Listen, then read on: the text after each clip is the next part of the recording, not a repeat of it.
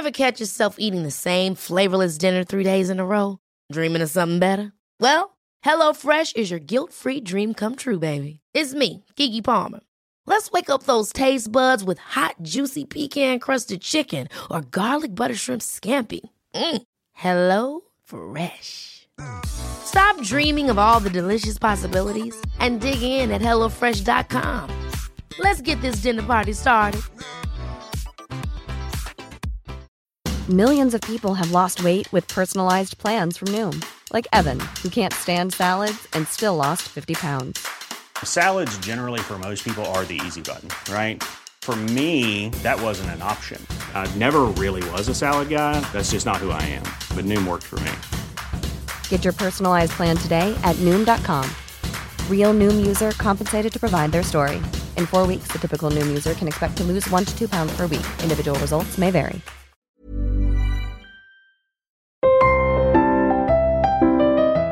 Hello, I'm Sally Toksvig, and this is We Will Get Past This, where I welcome you into my calm room of books, so I can share tales from history of various deeds. Some brave, some baffling, others downright idiotic, in a bid to comfort the soul in this challenging time we find ourselves in. Some of these were recorded with specific dates in mind, but as we've all come to realise, none of that kind of thing really matters. My diary's wide open. There are no rules about when something can be enjoyed, so take a moment to relax and remember this. We will get past this.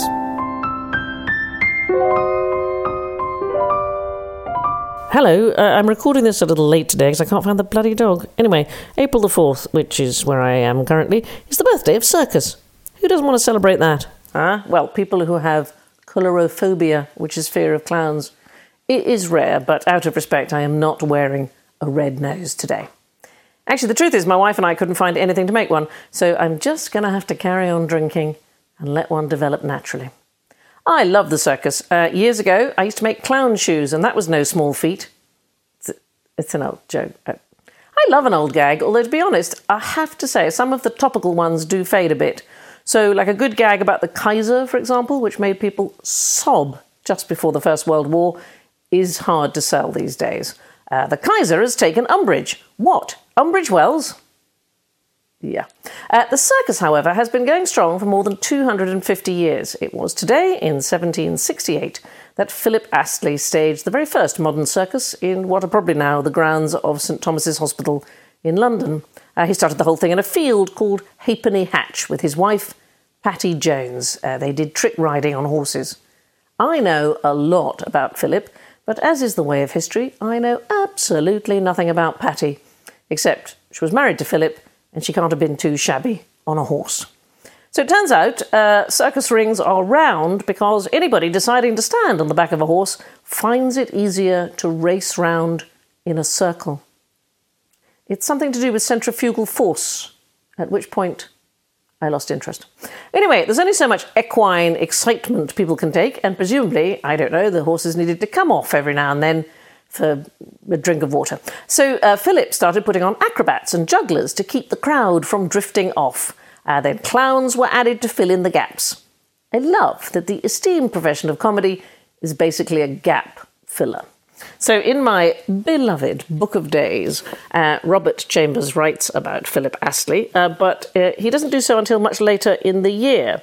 Today, he does, however, talk about comedy, and he does so in the shape of Joe Haynes, who died today in 1701.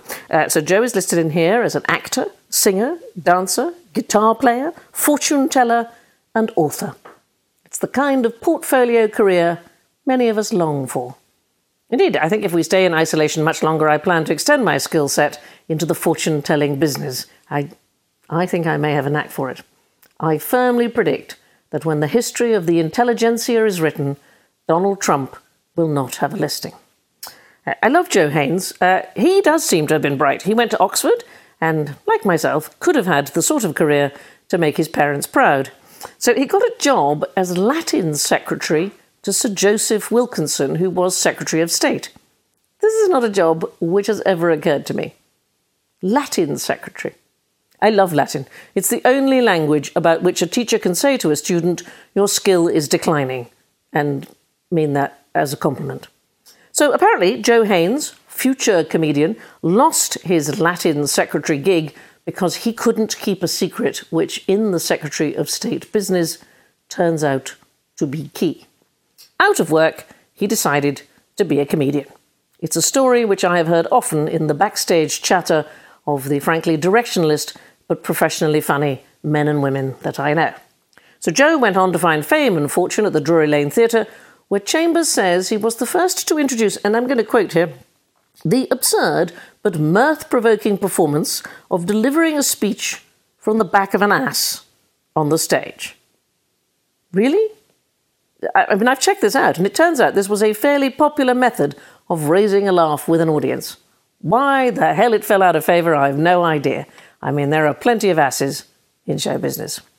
So I knew I had read about Joe Haines somewhere else, and I remembered that he is mentioned in this marvellous book about the art of slapstick, which I just hit myself in the face with.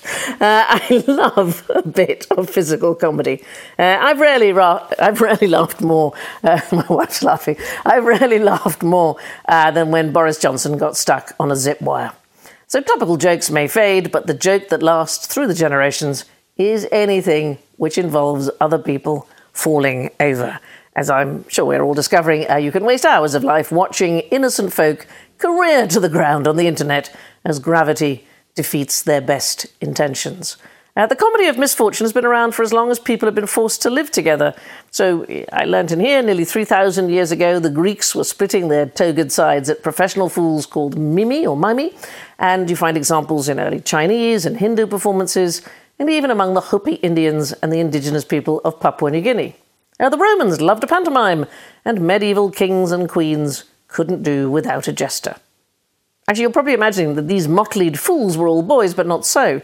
Mary Queen of Scots' jester was a woman, a French woman called Nicola.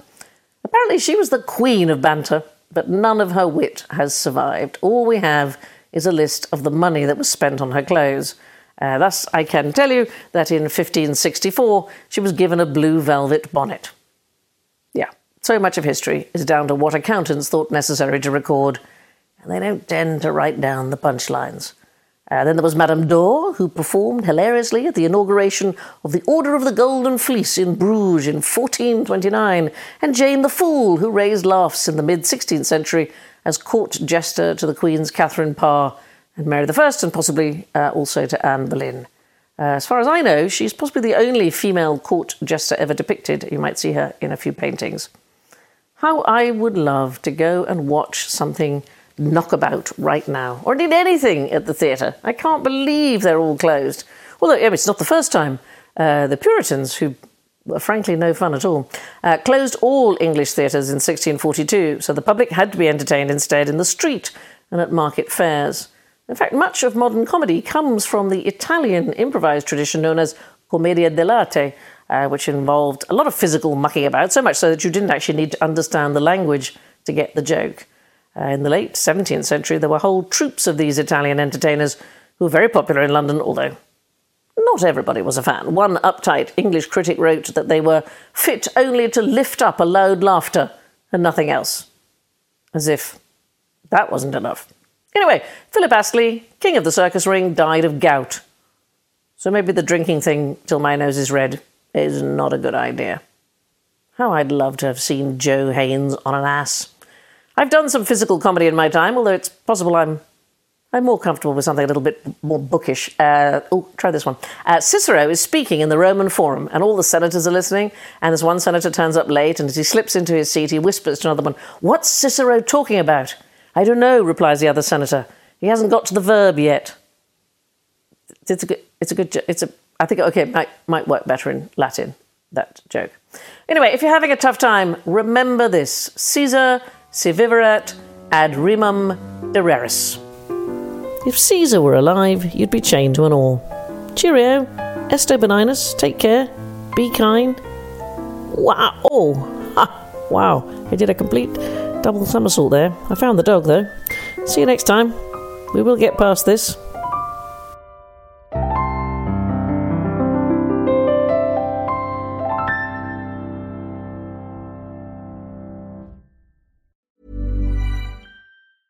Late bloomer survivors tend to have more curiosity. They tend to have more resilience. There's stories and mythology that this country has woven around Black men. What if everything we've been taught is just all wrong? What's worth more than this fear right now? And that rising after failure is part of the glory of being a human being. Listen to deeply personal, insightful, and thought-provoking stories from the world's leading thinkers and doers. Listen and subscribe to The Unmistakable Creative wherever you get your podcasts. Ever catch yourself eating the same flavorless dinner 3 days in a row?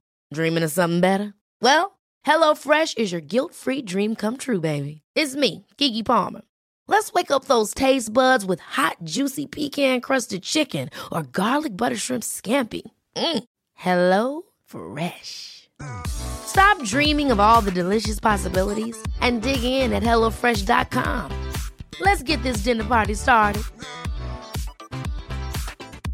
Hey, it's Paige DeSorbo from Giggly Squad. High quality fashion without the price tag. Say hello to Quince.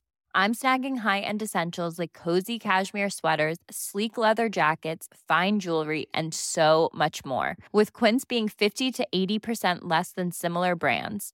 And they partner with factories that prioritize safe, ethical, and responsible manufacturing. I love that. Luxury quality within reach. Go to quince.com/style to get free shipping and 365-day returns on your next order. Quince.com/style.